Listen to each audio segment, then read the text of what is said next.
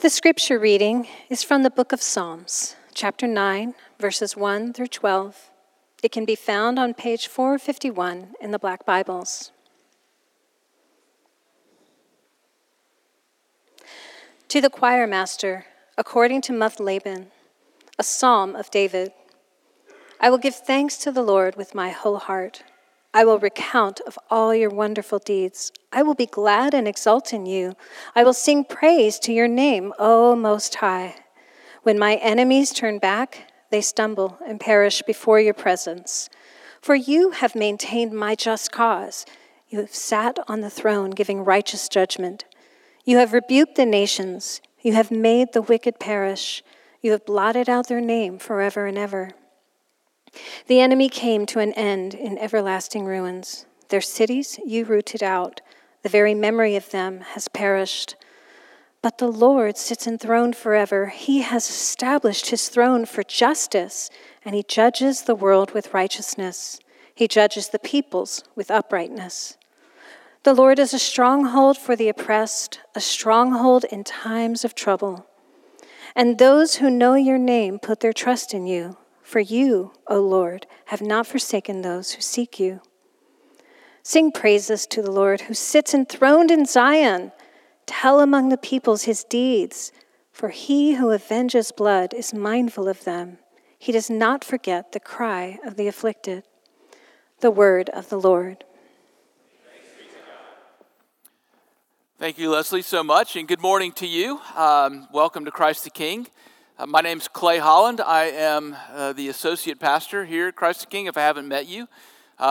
John Trapp, who is leading worship, is the senior pastor here at Christ the King. I just point that distinction out to you in case you don't like this sermon. But we're glad you're here. And I do want you to know that here at Christ the King, I know in the summer, as John has mentioned, as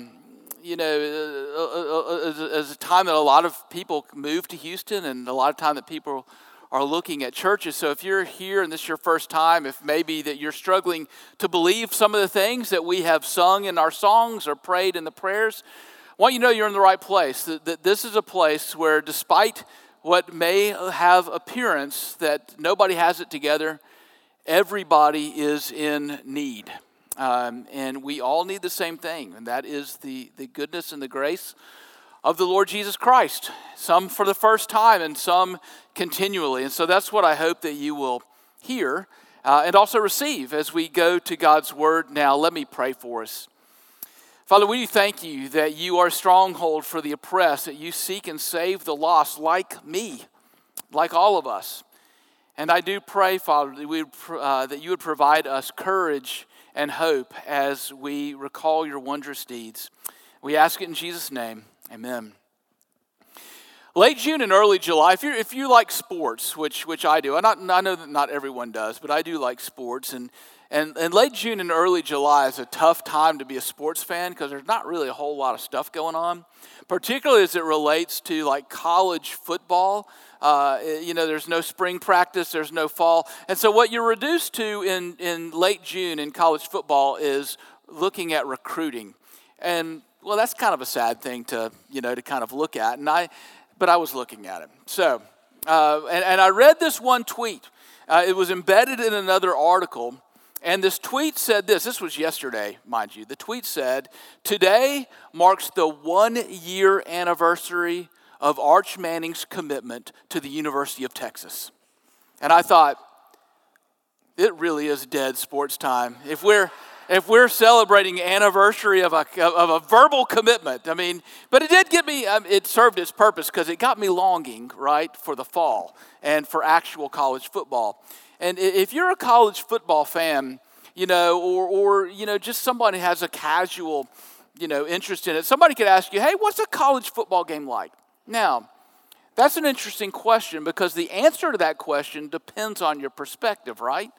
Because maybe your only exposure to a to a college football game is sitting on your sofa watching this game and your awesome high-def TV, in your den where you can see all the plays crisply and, all the penalties, they rewind 5 times. And so your perspective is, man, I can see all the great stuff that I need to see and as many times as I want to. That's one perspective.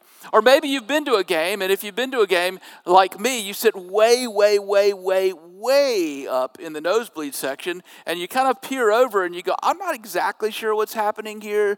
There's these like little ant-like things, and they're wearing different colors, and they're running into each other, then they're lining up from each other, and then they're doing it again. That's another perspective.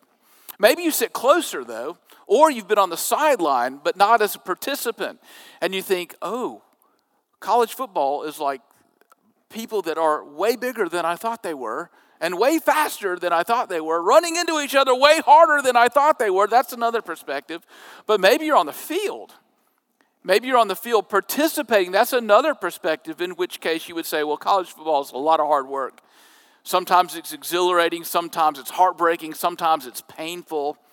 That's another perspective. All of these things are true, but they all depend on your perspective. Now, here's another question. What is your life like? Or what is life in general like? What is life like? Well, again, that depends on our perspective. Because if I asked you that question right now, maybe things are going really smoothly in your life. It's summertime, the kids are out of school, you're getting ready to go on an awesome vacation to someplace much cooler than this, and you're thinking, things are good. But you could have another perspective because you might just be in it right now. You might just be in the thick of it right now, caring for your aging parents or having extreme health issues of your own. Maybe you're struggling with and heartbroken over rebellious children walking away from the Lord. Or you have a deeply stressed marriage, but you're trying to hide it from everybody else and you're struggling in that all by yourself. Maybe you're suffering in a prolonged period of grief or secret infertility or unmet relational longings. It's a very different perspective as to what life is really like. And to be honest, it's much more akin to the perspective that David had when he was writing Psalm 9. And that is the reason that the Bible is so critical in our lives. Because there's another perspective that is outside of us. And we need that other perspective that is outside of us. And that perspective requires faith to grasp hold of. Because Psalm 9 looks at the reality of pain and suffering in this life from the perspective of God, who knows that pain and suffering, but is not aloof to that pain and suffering. He actually enters into that pain and suffering and is involved in it. The outcome of having this kind of biblical perspective in our lives is hope. Hope. Hope is the ability to live in the presence in light of the certainty of the future. And what hope does in your life is it provides you courage. It provides you courage to live with faithfulness in this life, even though things are really, really, really hard. So how do we have confidence and hope in our lives? Those are the questions of Psalm 9. This morning we're only going to look at the first half of it due to time and some other things going on this morning. But the answer that we find is this in the first half of Psalm 9, is that we find hope in the Lord by remembering, by recalling and recounting God's great deeds. How has God behaved in the past? That informs our lives for the future. Look at verse 1. I will give thanks to the Lord with my whole heart. I will recount all of your wonderful deeds. Now, if you read the Psalms all the way through, Psalm 1 to Psalm 150, this exact phrase, or a phrase that is very much like it, is repeated a lot. But that's because the Psalms encourage you in the midst of whatever circumstance that you are in to remember God's goodness in your life and to draw strength from that remembrance and to draw hope and faithfulness for the future. So there are three things particularly that the psalmist encourages us to remember and dwell on this morning. The first is this: God has defeated his enemies. God has defeated his enemies. Now, this is actually written in Psalm 9 from the perspective of God defeating David's enemies, and we'll talk about this in just a second. But we see this in verse 3 when the psalmist writes, "When my enemies turn back, they stumble and perish before your presence."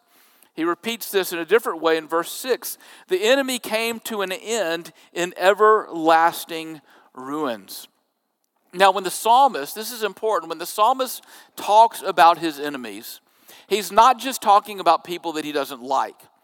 He's not just talking about people that are mean to him. He's not just talking about only about his own personal enemies. We have to remember that Psalm 9, when written by David, attributed by David, who was the king over Israel, that is a particular role that nobody else plays.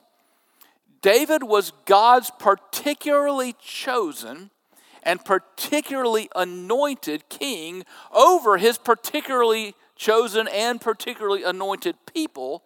And David's job was to intercede, was to represent the rule of God on behalf of Israel. That is completely different from our human leaders today. That is not what the President of the United States does. That is not what the governor of Texas does. It is what the King of Israel did. Chosen by God, anointed by God to represent God and his work to his particularly anointed people. So why do I bring that up?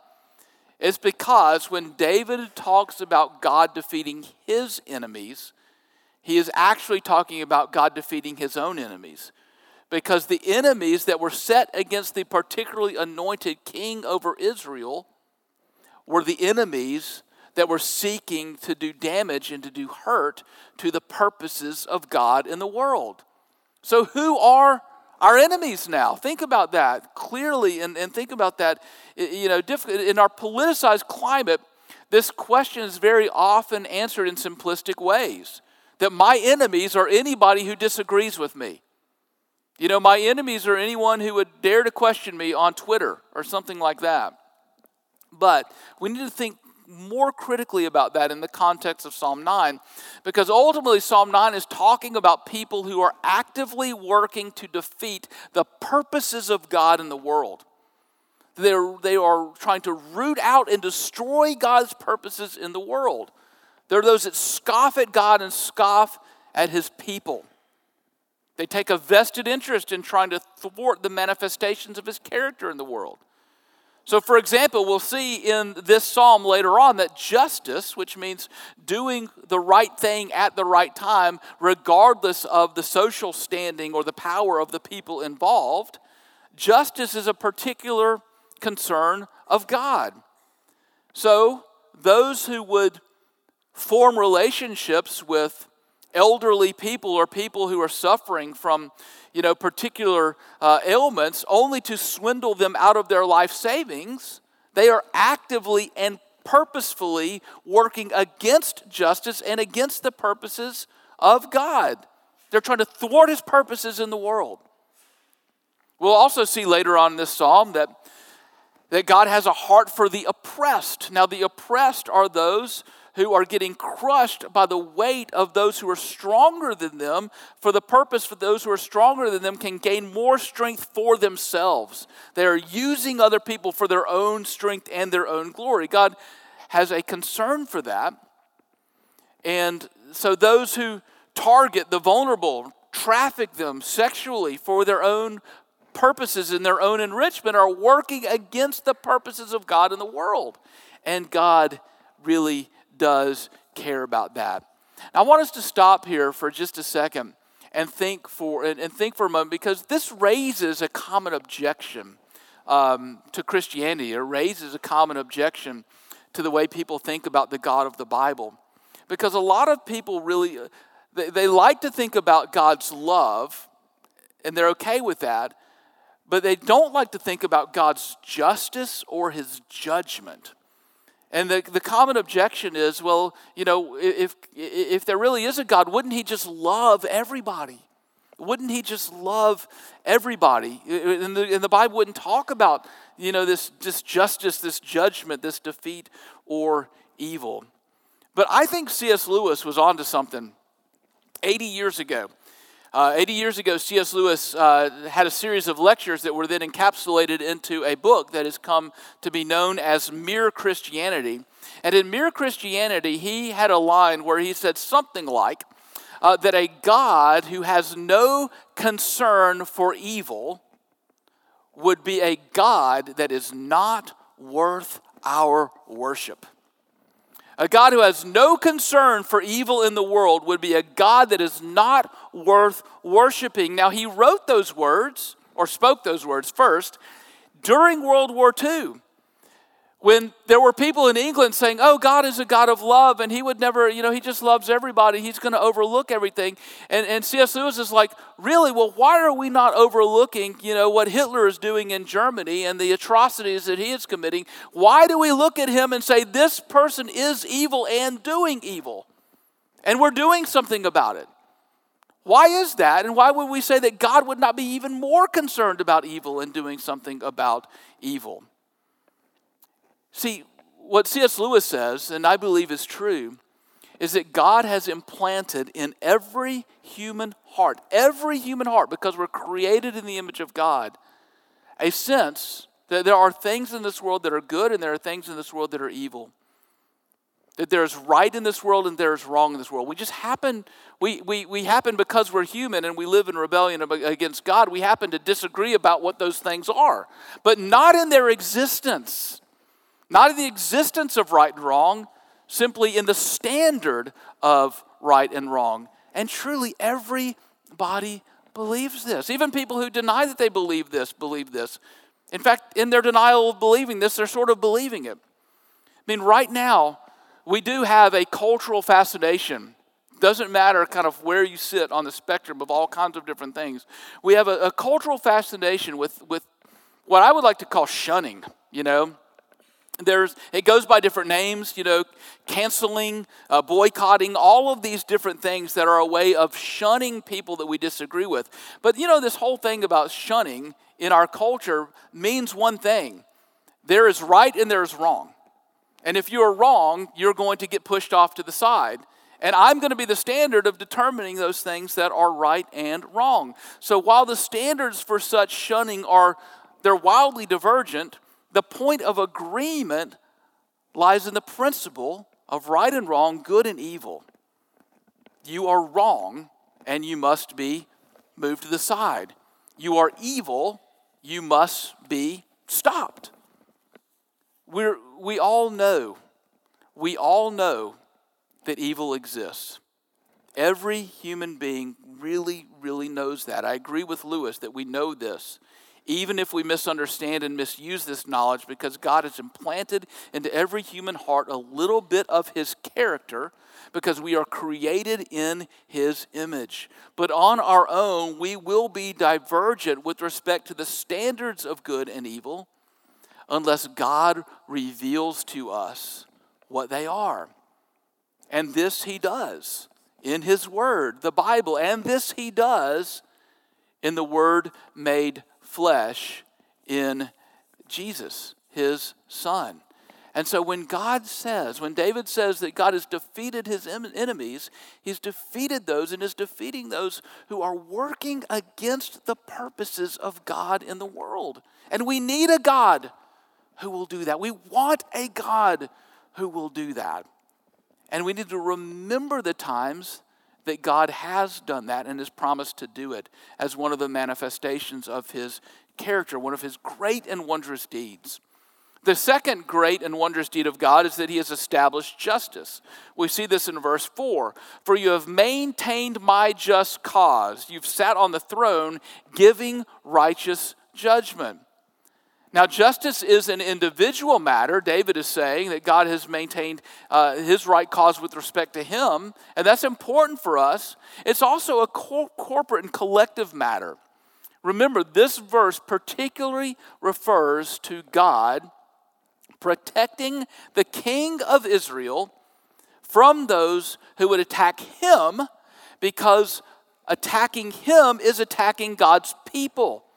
And so rescuing him is, in a sense, rescuing his people. And I want us to see that in this context, in the context that we live in now on the other side of the cross, this speaks about God protecting and caring for his people, the church.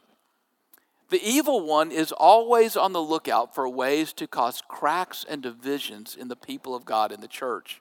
Frankly, just the mere existence of so many different denominations in this country and even around the world are evidence of the church's human propensity towards disunity. And of course, so is our own lack of charity with one another. Charity is a fruit, a work of the Spirit in our lives that is hard to come by now, because charity means that we default to thinking the best of our brother and sister in Christ, rather than defaulting to thinking the worst of our brother and sister in Christ. And in the day of the hot take, charity is tough. Because because to have charity means you can't kind of get in there first, with your take, and you can't just react like automatically on emotion. Charity's thinking the best of your brother or sister in Christ. Our lack of charity toward one another, our lack of repentance when we have wronged a brother or sister, or just thinking we'll sweep that under the rug or it'll be forgotten, or frustration with something that happens that doesn't meet our liking, that turns into gossip, or then turns into bitterness. God has established justice for his people, and he cares for us in those things. And one of the ways that God protects his church is by providing servant leaders for his church. This morning, right after this sermon, we're going to ordain and install new elders and deacons at Christ the King. These are very imperfect people. These are human beings. But they are those who have been called by God and elected by you to give of themselves, to pour themselves out, to give themselves up for the sake of the church. Now, the broad distinction between elders and deacons is that elders provide spiritual care and govern the church, while deacons exercise the ministry of mercy and service to the members of the church. But at heart, both elders and deacons are called to follow the model of Jesus, who came not to be served, but to serve and to give his life as a ransom for many. And so I want to encourage those of you who are being ordained and installed into these offices this morning.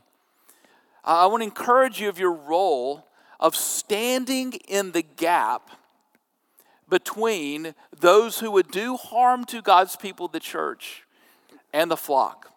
The wolves and the sheep. I want to stand in the gap between the wolves and the sheep. The great wolf, the evil one who really wants to destroy the church, and those who act on his behalf, and the sheep, the people of God. And one of the things that means, elders, deacons, it means that sometimes you're going to get bitten by the wolves.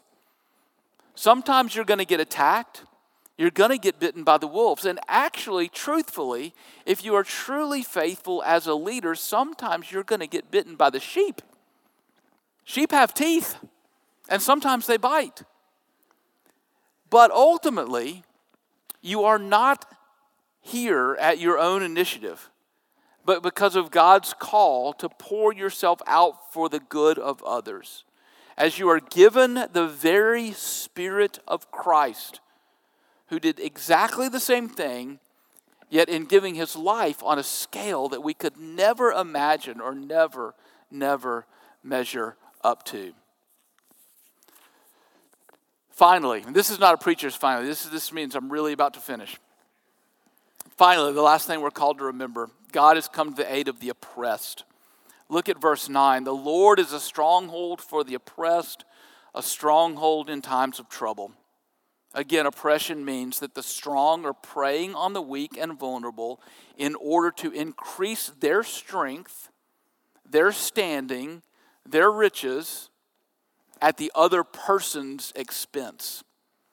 Given the fact that the God of the universe voluntarily gave up his strength to come down from heaven to earth to rescue weak and vulnerable people like us, we can see that this human oppression is polar opposite of God's purposes and desire for humanity. God delights in using his strength to lift up the oppressed. It is a representation of his marvelous deeds.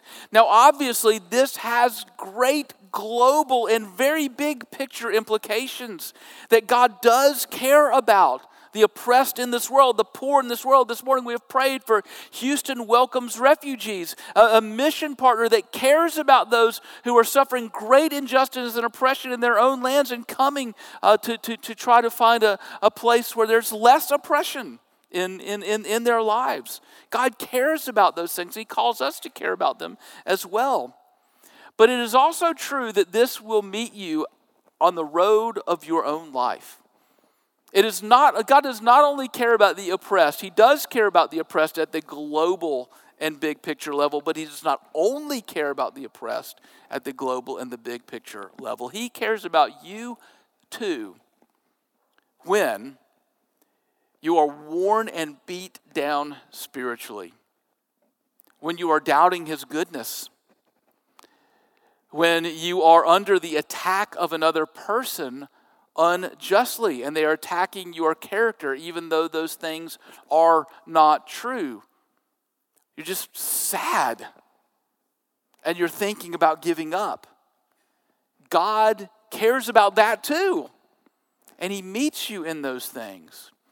Have you ever gotten a text out of the blue from someone just telling you, like, hey, I don't know why you were on my mind today, and I just wanted you to know that I'm praying for you.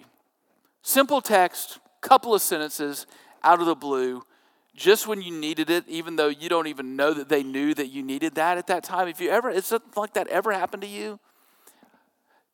That's not a coincidence. You don't get off the phone at that moment and say, weird. You go, God is caring for me. In that. That's God caring for you. Have you ever been in a worship service and been so struck by the words of a song, or so struck by the words of a prayer, or so struck by the content of a sermon that meet you just where you were struggling and made you feel like you were very much less alone in what you were going through? That's God coming to your aid. The text that you get on the anniversary of a very joyful event in your life, or at the anniversary of a deeply painful event in your life. Maybe the DoorDash that just randomly shows up with fajitas and queso when you're at your wit's end. Or the article or the podcast that comes your way and brings you insight and hope. The phone call that you get that ends with, hey, look, before we hang up, can I just pray for you right now before we get off the phone? These kinds of things are small, right? Tiny things. But don't discount them. Don't just write them off as coincidences. This is very often how God shows up to care for the oppressed. Through his people, which the Bible calls his body. And so at its root, it's him. And of course, the most powerful of God's wonderful deeds, the most powerful way that God has shown up is actually to show up in the flesh, in the person of Jesus Christ. Jesus, who defeated our greatest enemies of sin and death. Jesus, who sits at the right hand of God the Father, establishing justice. Jesus, our great high priest, who has been tempted in every way just as we are, yet without sin, who is with you, who walks with you, who is with you, united to you in all of the ups and all of the downs of this life, who is with you into all eternity. Let's pray together. Jesus, we thank you that you are with us. God, we thank you that you have indeed accomplished wonderful and marvelous deeds. Help us to recall those, to bring them to mind, Father, in the struggles of this world, that you would provide us hope and courage to persevere. And we ask it in your precious name. Amen.